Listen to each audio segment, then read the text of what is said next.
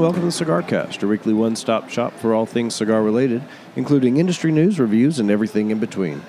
We are recording live from Mission Cigar and Social here in Spring Hill, Tennessee. I'm one of your hosts, Trey Edmond. I'm joined, as I am every week, by a man who has never been accused of peeing sitting down, Mr. Shane Reeves.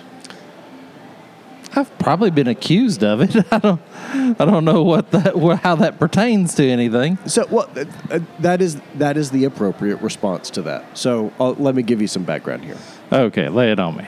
So, there was a video on Instagram of some preacher using that term loosely, going off about basically how all of the people he doesn't like, President Biden and a number of other folks, how they pee sitting down. And this is apparently his best way to challenge and affront their masculinity, which I think is just the stupidest thing I've ever heard.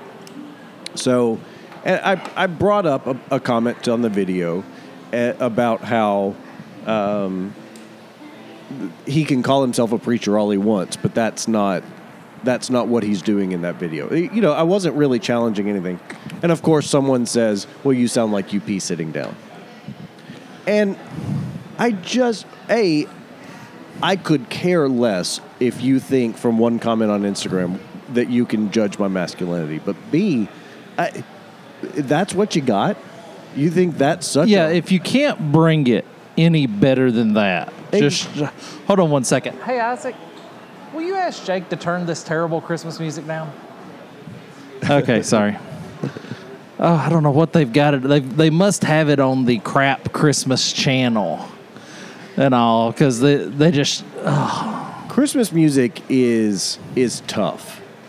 And I wonder if it's just because I've heard all of the same songs so many times over and over that it's hard for me to get excited about Christmas music anymore, but I feel like there are a handful of songs that I absolutely have to listen to every year, and everything else can just go away. Well, we'll come back to peeing sitting down. Here's the thing. It's like the national anthem. When you're asked to sing the national anthem, step up and sing the national anthem well. Don't put your spin on it. Don't rub soul on it. Don't rhythm and blues it. Don't do none of that shit. Just sing it and sing it well. And I feel like Christmas music is best done that way. Sing the classics and sing them well. Now, if you feel the need to invent a new Christmas song, that's fine. But let's see, I'm going to tie all this back. Let's not bring contemporary issues into it. No, I definitely... when they ruined Baby It's Cold Outside because they tried to talk about how he respects her decision and all that crap. See, I have always hated Baby It's Cold Outside. I always have. And so now that it's become kind of a punchline for bad Christmas songs, I feel somewhat vindicated. But, yeah, we don't need to update it. Just stop playing the old one. Or if you like the song, then commit to sing it and sing it well. Right. And let that be it. Yeah, because the beat and the tempo and the melody are not so revolutionary that song has to exist so it's worth changing the lyrics. If you like it, fine. But well, and it's funny because it's actually gone the other way now with Santa Baby. I know your other Christmas song you hate. Yeah. It fell under fire, and now I can honestly say I have heard Santa Baby played more this year than any year prior. Now, what is it under fire for? I just hate it because it's a woman, writing a love song to Santa that she wants to. There you go. So okay, but that's so weird that would come under fire. That's just why I don't like it. The things on the liberal agenda make no sense to me. You'll have to update me. But 90% of the things on the conservative agenda make no sense to me either. Yeah, I don't get it. I don't get why. But if you're gonna sing a Christmas song, sing a classic and sing it well, or let's keep with peace, love, joy, Santa Claus, Rudolph, whatever. I was very intrigued and happy to see that Mariah Carey got knocked off the ivory tower this year, and she no longer owns the #1 most played of all time Christmas song. So, because I think we need more Christmas songs. I think so much is just a new band rehashing the old stuff. Bing Crosby did it perfect. We don't need to improve on that. Let's just move on, create your own thing. But I don't think we need new Christmas songs. Why not? I think we got plenty. I think we've got... It's 30 days. It's from the end of Thanksgiving to December 25th. It's not even 30 days. There's so much airtime, only so much airtime during that. There's only so much airtime you and I are going to spend listening to Christmas music in any event. If there was never another Christmas song added, I could keep that catalog for that window of time in my life filled till the day I die. Now, I know it won't happen this way, but I treat it like I treat buying a new shirt. If I bring a new shirt home, I get rid of 2 in my closet that I don't wear anymore. That's my rule for myself to keep from, because my closet's out of control. So I think let's get new Christmas songs. I'm all for it, especially if it can be kind of updated and fun. But the Last Christmas by Wham has been covered 643 times. So 2 of those never get played again for every time a new one comes up. This would be some heavy negotiations. Yeah. Because the one, So This Is Christmas, I never need to hear that again. See, I like that one. That could be, well, of course, it's miserable and it's Paul McCartney. Yeah, it's dragging down the joy of Lennon. Whoever. Yeah. It's absolutely miserable and misery and personified, and let's do that. The Christmas shoes, the kid buying the shoes for his mom to meet Jesus. I don't need to hear that ever again. No, don't need that one. Don't need the hippopotamus for Christmas. That one's fun when you have kids. I'll keep that one. I don't need the 2-foot teeth song. No, don't need that. At all, because nobody does the whistle right. I don't need My Favorite Things from Sound of Music. I love it in the movie. How we decided that was a Christmas song, I'll never understand. But I don't need it in my Christmas roundup. But I don't know how you negotiate that. How do you negotiate what songs we're getting rid of and what is the standard by which we'll allow new songs to arrive? Yeah, and let's face it, the biggest hurdle to everything we're suggesting is the fact that Christmas music makes money. And that's why bands do it. Oh, yeah. Well, the Christmas albums, the country Christmas albums, all that. And yeah. Oh, yeah. But anyway, all right, let's move forward. All right. What are you smoking? I am smoking a $12 Plasencia. This just seemed like it would be the right the right ticket. The Reserve? Yeah, the Reserve Original. So as the more eagle-eared of our listeners may be able to detect, I'm getting over a little something. So our son brought the flu into the house at the end of last week, and he was gracious enough to share that. And so I've been just struggling all week. I'm getting over it. I'm fine, but you can still tell the voice is not quite where it normally is. All these zoo shows I watch, when they bring a new animal in, they put them into isolation. You need some sort of a decontamination chamber that you can run the kid through. My kid will be 2 years old in 2 weeks, and he has been sick, probably a dozen times. This is the first time I've gotten it from him.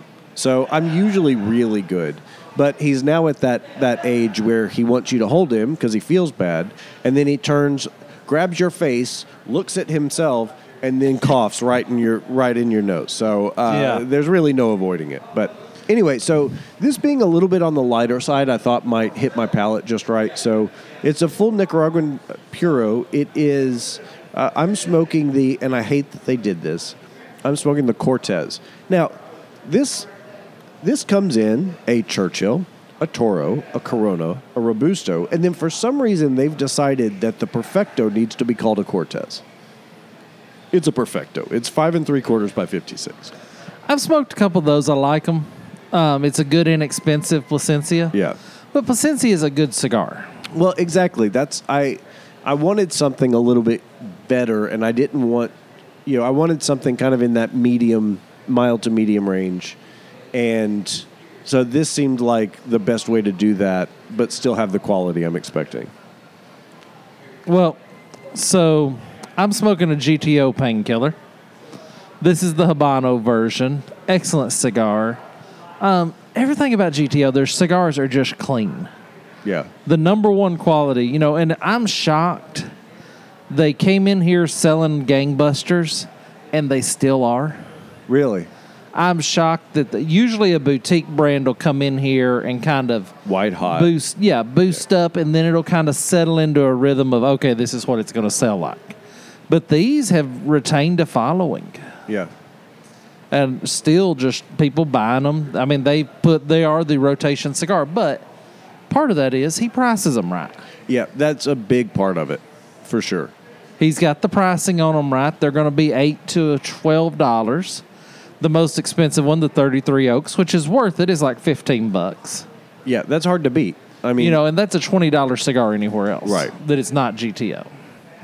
So I'm really surprised at how well they have held up and how long they have stood in this shop, and I think they'll continue to do well. But that's great. I mean, we've talked on the show before. Like I've known Oscar for a number of years, and it's he is just the perfect person to be in charge of that brand. Like it means so much to him, and he's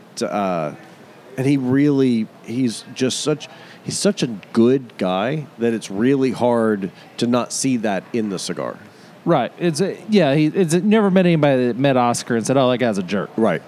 Never going to happen.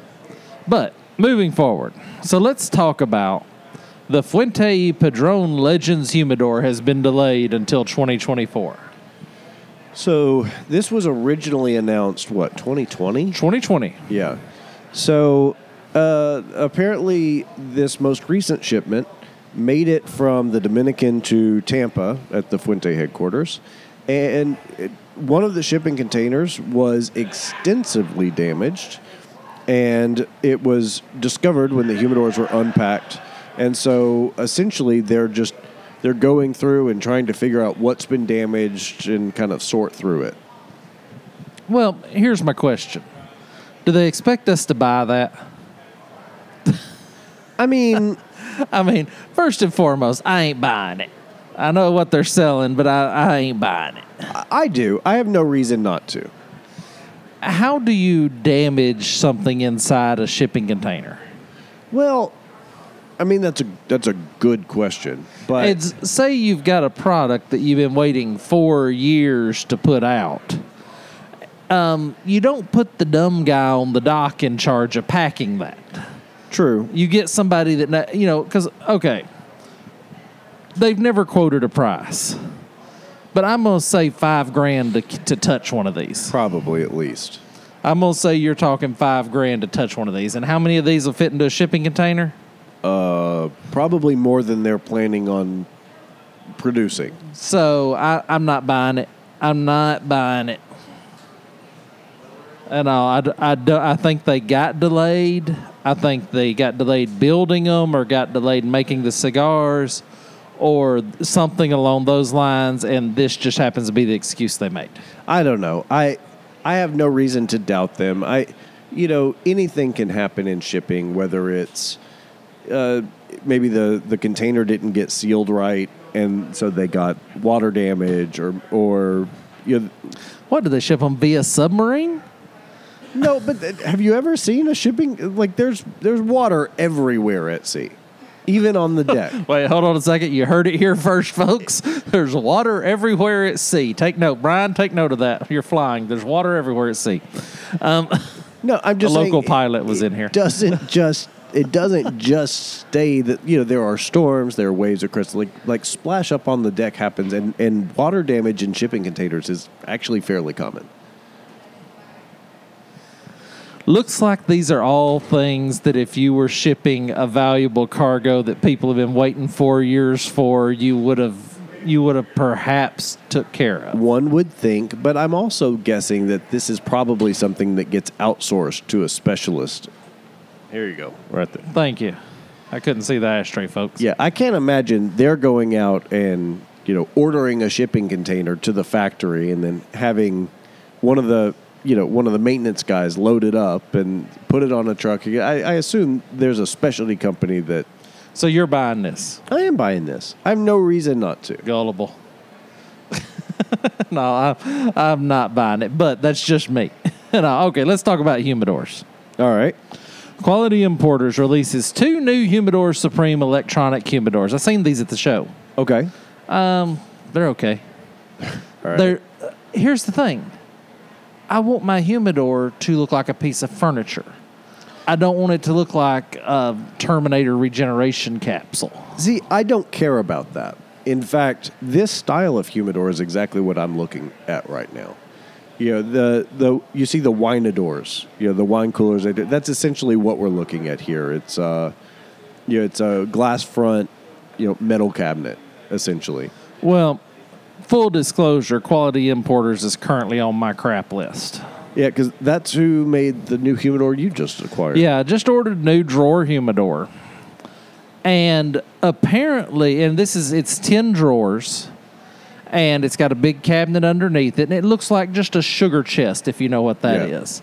It's a very understated piece of furniture. I really like it. I think it'll hold all the cigars I need, and it'll look good in the house, and it'll be subtle, and which my current humidor is not. Yeah. But it will not hold a 6x60 in the way they currently have it formatted. I do feel like that's a bit of an oversight. They put these big old dividers in there that serve no purpose. Right. So actually what I'm going to end up doing is I'm going to end up having one of our guys, he needs some work drawn on his house anyway, I'm going to end up having him build me 10 new drawers for this and then just put their hardware on it and their front match. on it. Yeah. And all should be no trouble, but I'm going to have 10 new drawers built for this. Plus, in the back, they left 7 inches of air gap between the back wall of the humidor and the back of the cigars. Well, that's so that humidity, because presumably, just like these lockers here, you're going to have a single electronic humidifier in the bottom cabinet. Mm-hmm. And so that's what allows the humidity to go up and reach. You don't need 7 inches. 7 inches is much. I'll give you that. In the back of these lockers, they're what, an inch? Yeah.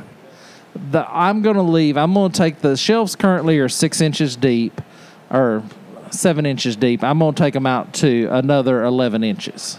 Oh, okay. I didn't realize they were that shallow. It's a very poorly designed humidor. Well, Quality what would you Importers. expect from Quality Importers? Well, I expected Quality Importing. Well, they haven't lived up to their name in a lot of their stuff for a long time, but and it was a closeout deal and all, and I can see why they're not making them anymore.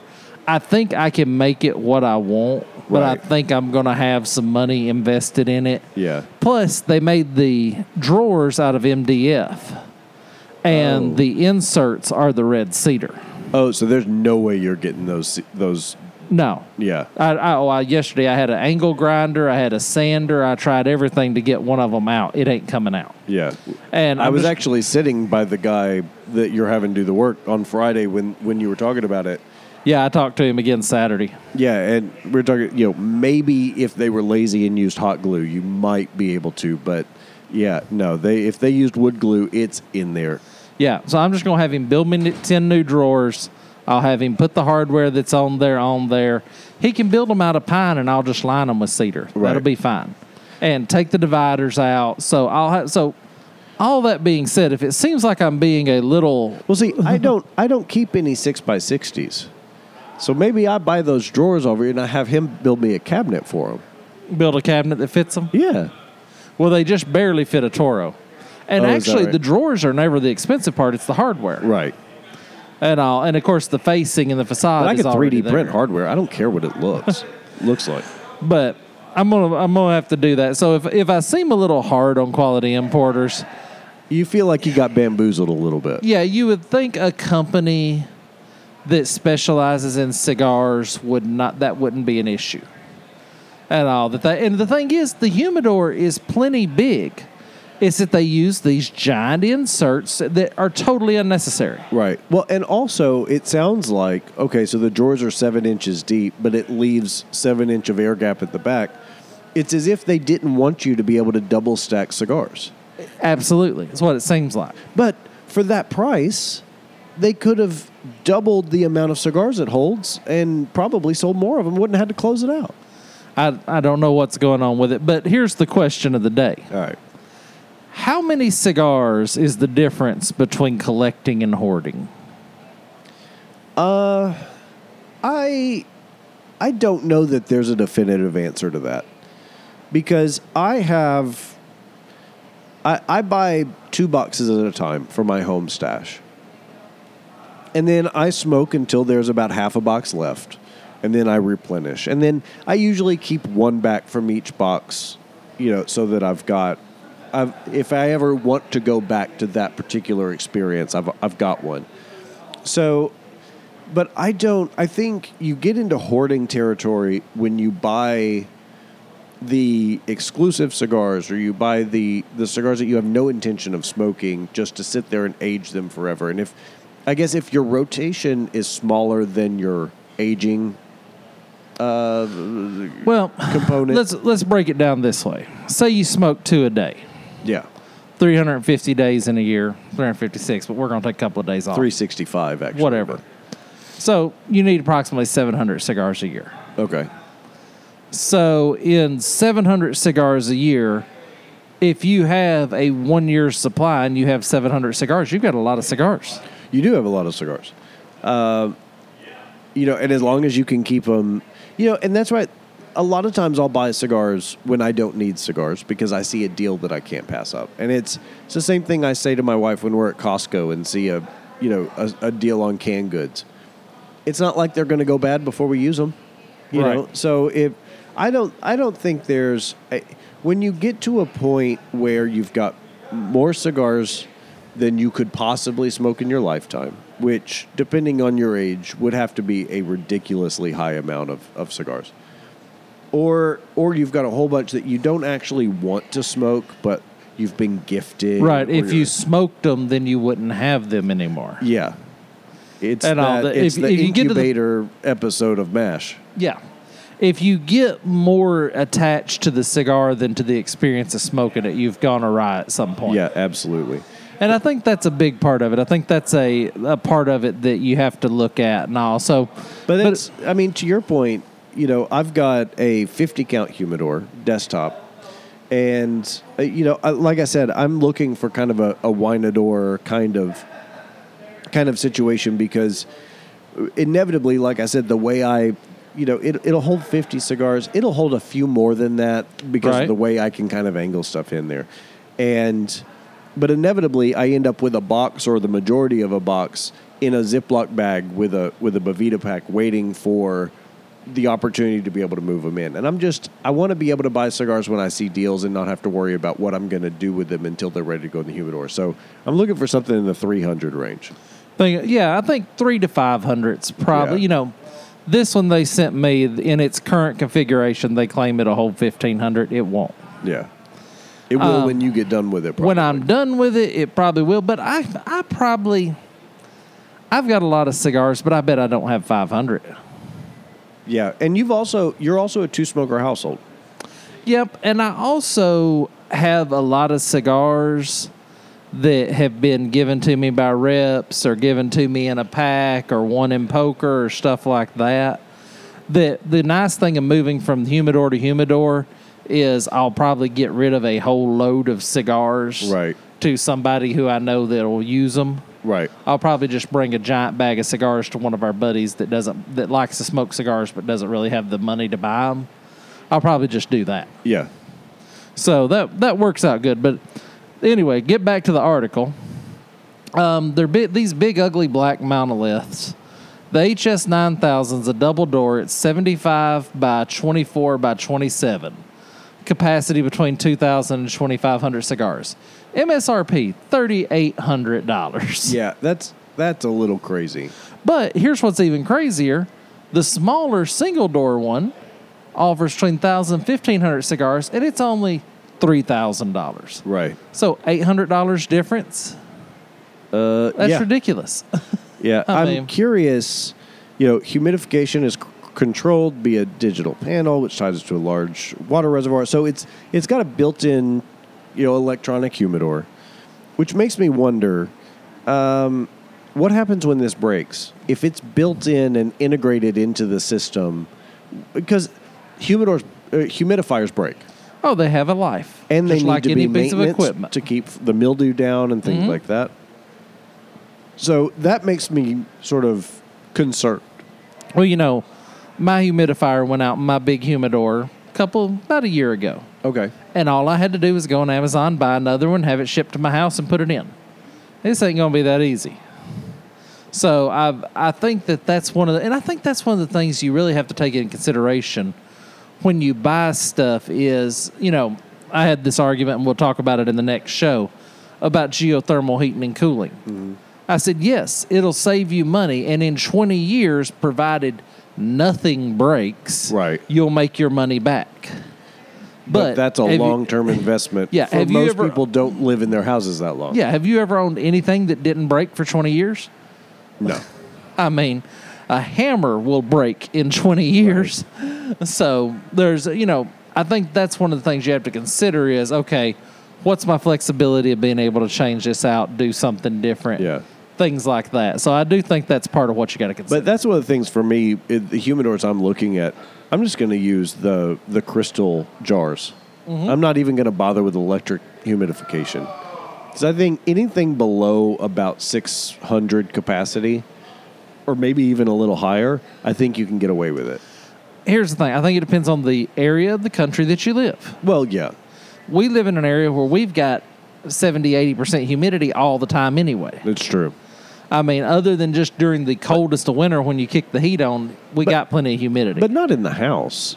I mean, air conditioning by definition kicks some of the humidity out of the air. There's still plenty of humidity there. Still a decent amount. I mean, it's the reason that I don't get shocked when I open the fridge in the summer, but I do in the winter, for sure. Right. So you kind of got to gauge it, if you live somewhere with low sustained cold for long periods of time and you're pumping heat 8 months out of the year, well, yeah, then you're probably going to have more trouble keeping your cigars humidified. Well, it also depends on how well the humidor is sealed, too. And how often you open it. Right. Because regardless of how well it's sealed, if you open it, take a look at your cigars 4 times a day. Yeah, then that's going to... It's like grilling. If you're looking, you ain't cooking. If you're smoking a pork shoulder, if you're looking, you ain't cooking. Right. Same principle. But anyway, all right, let's take a break real quick. When we come back, we're leaving a little time so that we can talk about the friendship dip. All right, we'll be back with that more after this.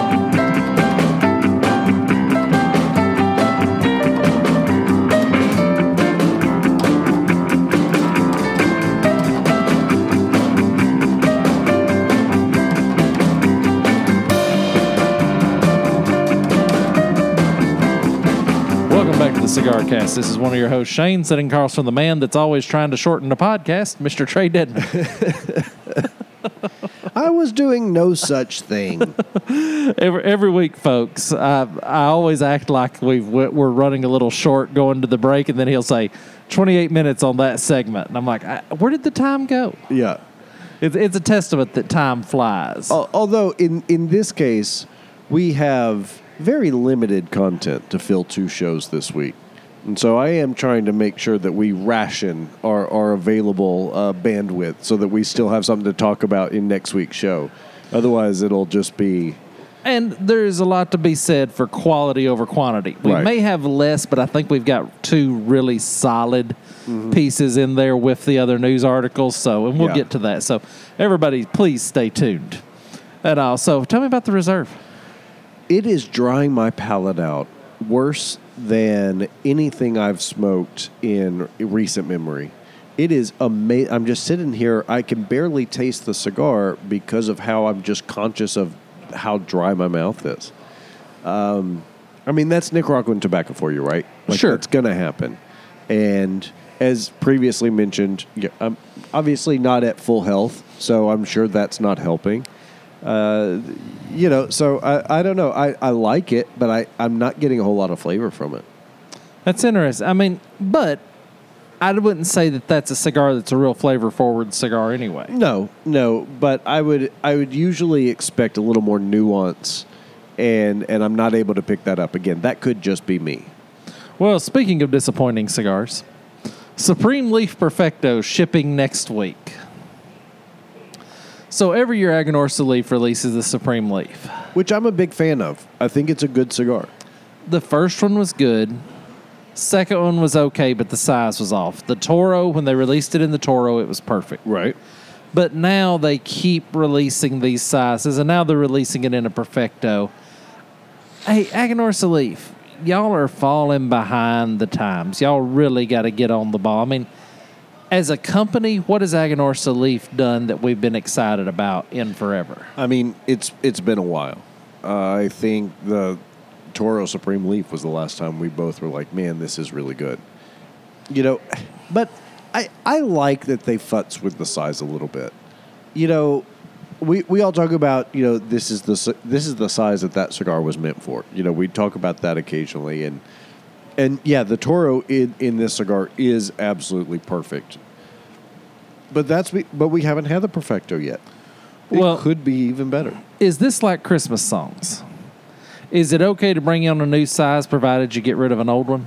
I mean, now, does each size stay available in perpetuity? No, 1 year or whatever the run is. So who cares?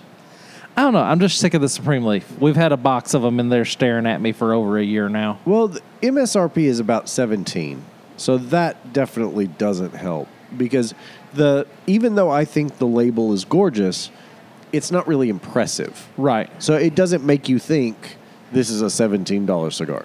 Well, it's, you know, the new Plasencia 1948s came in. Yeah. We were looking at them in the humidor standing by each other. I smoked one at the show. Yeah, it's a good cigar. And Mark asked me if we should order them, and I said no, so he promptly ordered them. Right. Because they're $25 each. Yeah. And you're not going to get people to pay $25 for a La Polina cigar. Plasencia. No, it's a La Polina. Oh, okay. I said Plasencia on the first time, I think, but I'm wrong. It's a La Polina. Okay. And you're just, I mean, it's a good cigar, but there's a limit to what people will pay for cigars. And that one exceeds it. And I have that discussion in here with every salesman that comes in here. They'll bring out a cigar and I'll smoke it, and I'll say, okay, so what's the retail on this one?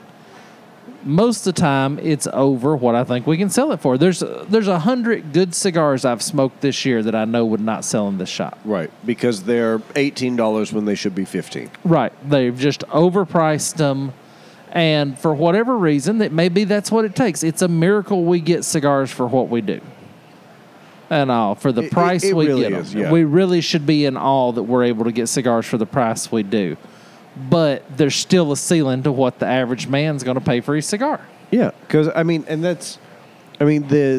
long and short of it is, and I was talking with a friend earlier this week about this, because he spends a lot of time buying cigars online because he smokes mostly at his house, so it's okay, fine, and it's if he wants to be able to smoke with the freedom and volume that he does. He's got to buy them online because he spends half as much by the time you get deals and sales and stuff like that. But that's the thing. So if you continue to bring $18, $25, $30 cigars in the humidor, your guy who would have spent 2 cigars is now buying 1. By the way, speaking of smoking at home, I haven't prepped you for this, but I've got a rant about this particular thing. All right. So my covered porch at home is 12 by 24. I've got posts roughly 6 foot on center, give or take, all the way around it.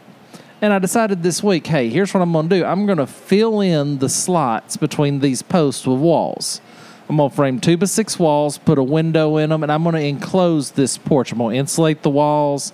I'm going to put some nice T111 oak paneling on them so that it'll look good. And this is going to become, I'll probably put a mini split out there so that during the heat of summer, I can sit out there and smoke. During the cold of winter, I can sit out there and smoke and enjoy it. And then I said, I draw plans for a living. I charge my customers $150 an hour for my services. And all. Now, I do it by if I do it by the hour, generally I do it by the foot because it works better for both of us. But if I do have to pay somebody if somebody does have to pay me by the hour for something, I say it's $150 an hour. Mm-hmm. And I thought, a carpenter's probably not going to charge me $150 an hour to do this project. Right. And I should be able to get a good carpenter for $40 an hour. So I would be losing money, me sitting at home doing this instead of being at my office drawing house plans and just pay somebody to do it. So I professionally prepare the plans. I measured out the porch, showed exactly what it was, showed exactly what I wanted it to be, everything. Sent it to this guy. For a frame of reference, if I spend $10,000 to get this done, I will consider that having spent the maximum amount of money it could cost.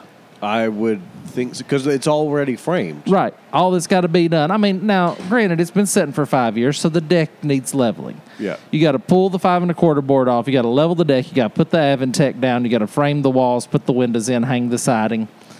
I'm comfortable at $10,000 on something like this if I need to do it. He quoted you 26. No. He calls me, and he said, were you thinking of keeping this under 50 or over 50? Oh, my gosh. I told this son of a gun, I said, way under 50. He said, well, there's a lot of work needs done here. And I told this son of a gun, I said, if you're going to rob people, go get a gun so you quit damaging the rest of our reputation in the construction industry. Because he didn't know that you... Well, I told him. Oh. And he seen professionally prepared drawings by me. Mm-hmm. And he said, well, yeah, I've been doing this. I said, I don't care how long you've been doing this. That is insane. I could tear the whole thing off, expletives deleted, and put it back up for less than the $50,000 you're trying to charge me on. Yeah. Just, so aggravating that. And he wouldn't say stuff like that if he wasn't getting that price. Well, that's the problem. It's the same problem with the housing industry just in general right now, is that there's always someone who's going to pay it. Because if the work needs done, then, it's going to go to the highest bidder because they're the one who's available. Oh, it blew my mind. Yeah. I told him, I said, if you don't want to bid it, you shouldn't. I said, let's just quit wasting each other's time right now, and hung up on him. I can't stand people like that. But anyway, that was my traumatic experience for this week. I had to share that with everyone. That's unreal. Well, but I had a similar experience trying to get just a concrete slab poured in my backyard, and I think the quotes were like $13,000. $13,000 to pour a concrete slab 12 by 12. Undoubtedly, I'm in the wrong business. Undoubtedly, I should get into this business so that I can charge cost plus 700%. I'm telling you what. And all, but anyway, moving forward. So now that I have shared that and alleviated my spirit to my friend, let's talk about friendship. This was an interesting article. So this is from Culture Study, and it says AnnaHelenSubstack.com. I have no idea how that got there. No idea. Anyway, I went through odds and ends on Art of Manliness and got to this. Okay. And so that's probably your easiest way to get on this if you want to take a look at this article. I love their odds and ends. Yeah. Pretty good piece, just so that you don't have stuff coming from that. And basically what this talks about is the number of close friends you have throughout your life. And I think the overall sort of ebb and flow of this will be a surprise to no one, which is, in your, young adult, early 20s, late 20s, you kind of go from having a lot of friends to start dwindling it down.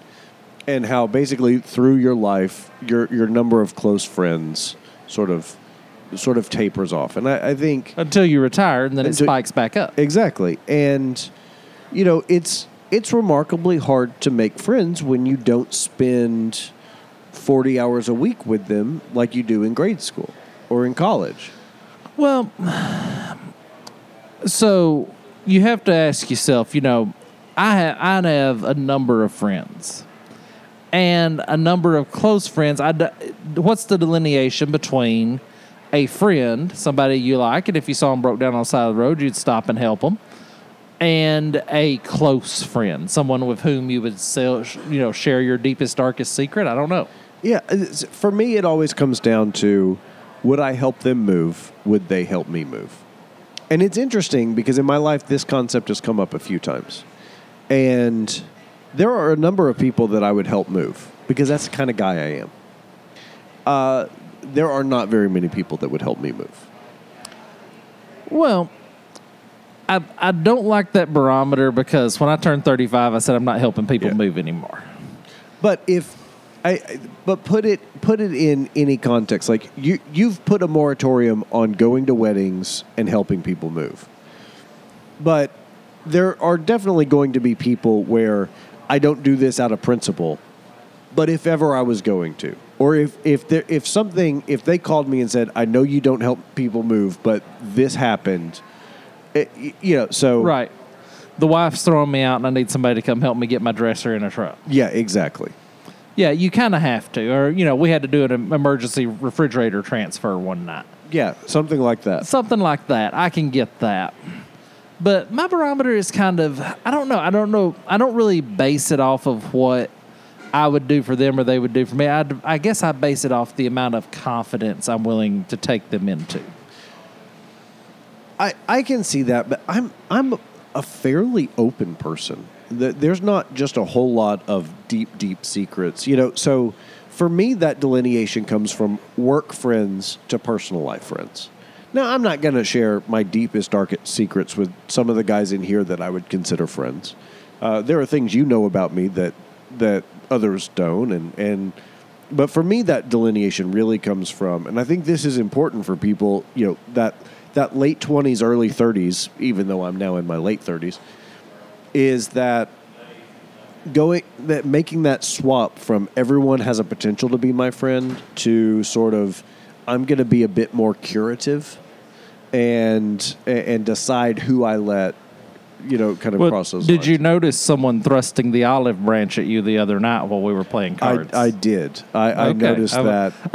I get a lot of crap for running you down in here, so I would like to point out when someone's trying to be friends with you, I would like to. No, I actually meant to text you and comment on that, but no, and I was appreciative of that. But I think. It also comes down to the fact that everybody's a little bit different, right? Like you're a golden retriever. We've talked about it a number of times. You walk in and you're friends with everybody. I walk in and depending on what kind of a day I am having is going to be worn on my face and you're going to see it instantly. And some people take that as a bit of a warning sign or okay, he's in a bad I'm in a bad mood because of what happened out there. Like, my life is very compartmentalized in that regard. That Thursday night was a perfect example of that. I was run down. I had been working since 7 o'clock. I was still working at 9 o'clock. But I was able to just become totally involved with what we were doing here. Well, and I think that is, do you think cigar smokers have more friends than any other hobby you could undertake? Oh, well, I've said it my whole life. If you smoke cigars, you've got a friend in every city in this country. Yeah, and I think that's a big part of that's a big part of the value of cigar smoking. There's lots of people in here. 85% of the people in here I wouldn't know if I didn't smoke cigars. Right. And even more so than a bar. I always thought when I'd watch the show Cheers, does that place really exist? It's funny. I'm sure it does in places like the Midwest where you have the neighborhood corner bar. Down here, we don't have that. We don't have the sort of geographical. The closest thing we have to that is the Plantation Pub up in Bellevue. It was kind of just one little neighborhood bar in the pocket of a townhome community. But you see that more in the Northeast. You see it more in the Midwest. So I do think it happens. But I think for us, geographically, it's the cigar shop. Well, and here's following up on that thought process. One of the things my pastor said to me one time is he said, well, you found community at the cigar shop, and I wish you'd found community at my church. But it's tough for me to find community at a church because I'm going somewhere that I don't necessarily want to be. And if I go to the cigar shop and I don't come back for 5 days, some guys are going to call and check on me. Yeah. But I don't feel obligated to show up here on Sunday morning at 9 o'clock. Well, and also, when I sit down with somebody at the cigar shop, I am getting them exactly who they are. We're getting, it's 100 who we are in the moment. It's 100% people on people's terms. When you get with community in church is very much about what I want you to think I am. Which is sad. That's not what it's meant to be. It's very sad. You know, we were a member of a small group for a number of years, and lovely people. Every single one, every single couple that we interacted with, I thought were great people. But particularly the men in the group, I felt it never got past talking about the Titans and work and things that, like, it never really, with a couple of exceptions, got into the realness of life. Well, it is men, we're prone to do that. We're prone to shelter our innermost thoughts from other people until it becomes a problem. You know, there's people in here that it's amazing how many people in here have just opened up to Glenda. And she said, why do people I said, because you're a girl. And you're safe. Right. And all. And that's the fact of the matter is, as men, we don't tend to get that deep unless we got a cigar in our hand. Yeah. Well, because you're afraid that you're going to open up about something personal, and then their retort is going to be, well, clearly you pee sitting down. Oh, well, sure, obviously. Yeah. Thankfully, I don't have any friends that have that limited a vocabulary. Right. But it's interesting to me because I got thinking about this, and there are people that I have not spoken to in 10 years that if they called me up today, I would drop everything to help them out if they needed. And I wonder what that says about me, because I don't know, like, if I were in a scenario where I needed to reach out to one of those people, I don't know that I'd be able to do it. Right, you would feel awkward calling someone you hadn't talked to in 10 years. Yeah, and maybe that's why they don't call me, you know. Well, and that's the thing, you know, I had a friend from high school. She's seen her and her husband in the grocery store the other day. She wouldn't talk to me because I haven't called her. Yeah. Well, I haven't called her in 5 years because she hasn't called me in 5 years. Right. And inevitably, what happens in my life is a friend outside of the cigar shop, we're friends, everything goes great, they start having kids, they no longer have time to fool with me, and I just brush them off and keep on moving. Yeah. And no animosity, no ill feelings, but that's... No, just... I don't want to hang out with kids. I don't want to go do stuff where I've got to consider what are the kids going to do. Right. There's a reason why I didn't have my own kids. I don't want none of theirs. Right. Well, and this goes a lot into, in this article, talking about your 30s and how, you know, kids really produces the biggest schism in friendships. You know, and it's interesting. I've noticed this in my own life because, you know, I was 21 when my daughter was born. You know, so I hit this way early. And I had a really hard time in my early 20s making friendships because I had this level of responsibility that nobody else had and weren't even thinking about yet. But so to become friends with people, again, I utilize the cigar shop a lot, but I was friends with people in their 40s and 50s when I was in my 20s because we were going to the same life stages from a family standpoint. Yeah, and I think that's what happens. I think that you shouldn't let the age thing get too far involved in that because I've got friends here in their 60s, their 70s. I got friends here in their 20s. Now, granted, I don't connect very well with the ones in their 20s, but I try. Yeah. And also, it's just interesting. Now, here's the thing. Their statistic, their little graph here from Pew Research Center. 8% Americans say they have no close friends. 38% report 5 or more. Do you agree with these numbers? Well, I think assuming that what they said earlier in the article, you can define close however seems appropriate to you. Since we have no basis or no determination for what a close friend is, I can see how there are probably 5 people in your life that you would consider a close friend, but for 38% of people, right? Like, I can see how, you know, look at a wedding party from somebody in their 20s, someone who's just out of college. You know, there's 8 people on either side of the bride and groom. Right. You know, now, are you going to be friends with those people next year this time? Probably not. But, so I think youth probably skews that. I don't know anything about the demographics of the survey. The fact that they're 8% say none is...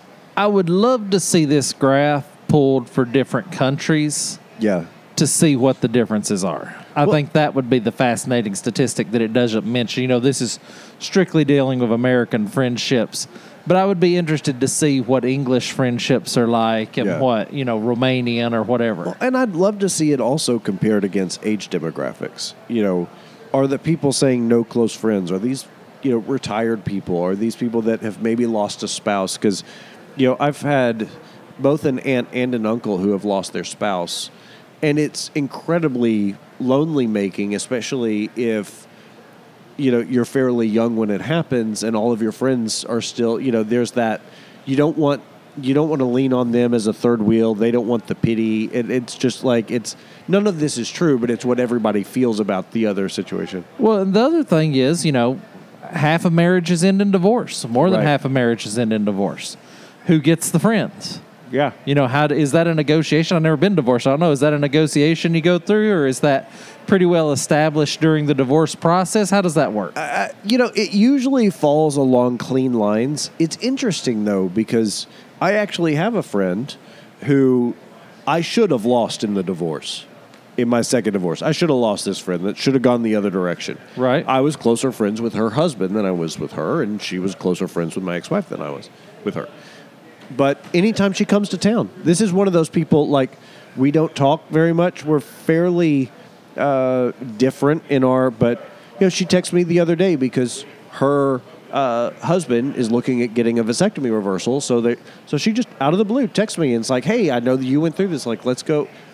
And I think that's great. So occasionally it goes backwards from what you think. But, it's usually pretty clearly defined. Well, we'll wrap it up there. So tell me about your Reserva. I'm still kind of in the same place I was at the break. It's coming alive a little bit in the back third here. I have to believe it's just me in this. I think I was feeling fine, like not congested or anything when I walked in, but as I'm sitting here, that congestion is starting to hit me a little bit more, and which is funny because yesterday I went to a Christmas party and smoked cigars on the way down there, and I came here and had a cigar afterwards, and it went the opposite direction. Smoking cigars kind of helped clear me up. I don't know, so it's probably cigar choice, but I'm not going to rate it because I don't think that would be fair. Don't feel like you have a fair palate. I mean, the Painkiller's a 6. Okay. It's a 6 for flavor, it's a 6 for price, it's a 6 for everything. It's not going to knock your socks off. That's the reason it's not a 7. Right. A 7 has to knock my socks off. My socks are firmly in place. But it is just the cigar I needed for exactly what I'm doing right now. So I'll give it a 6. How do they get a hold of us, Trey? You can reach us at facebook.com/thecigarcast. We're at Instagram and Twitter at @thecigarcast, and email info@thecigarcast.com. Well, thank you, everybody, for listening this week. Until next week, have a great cigar and think well of us.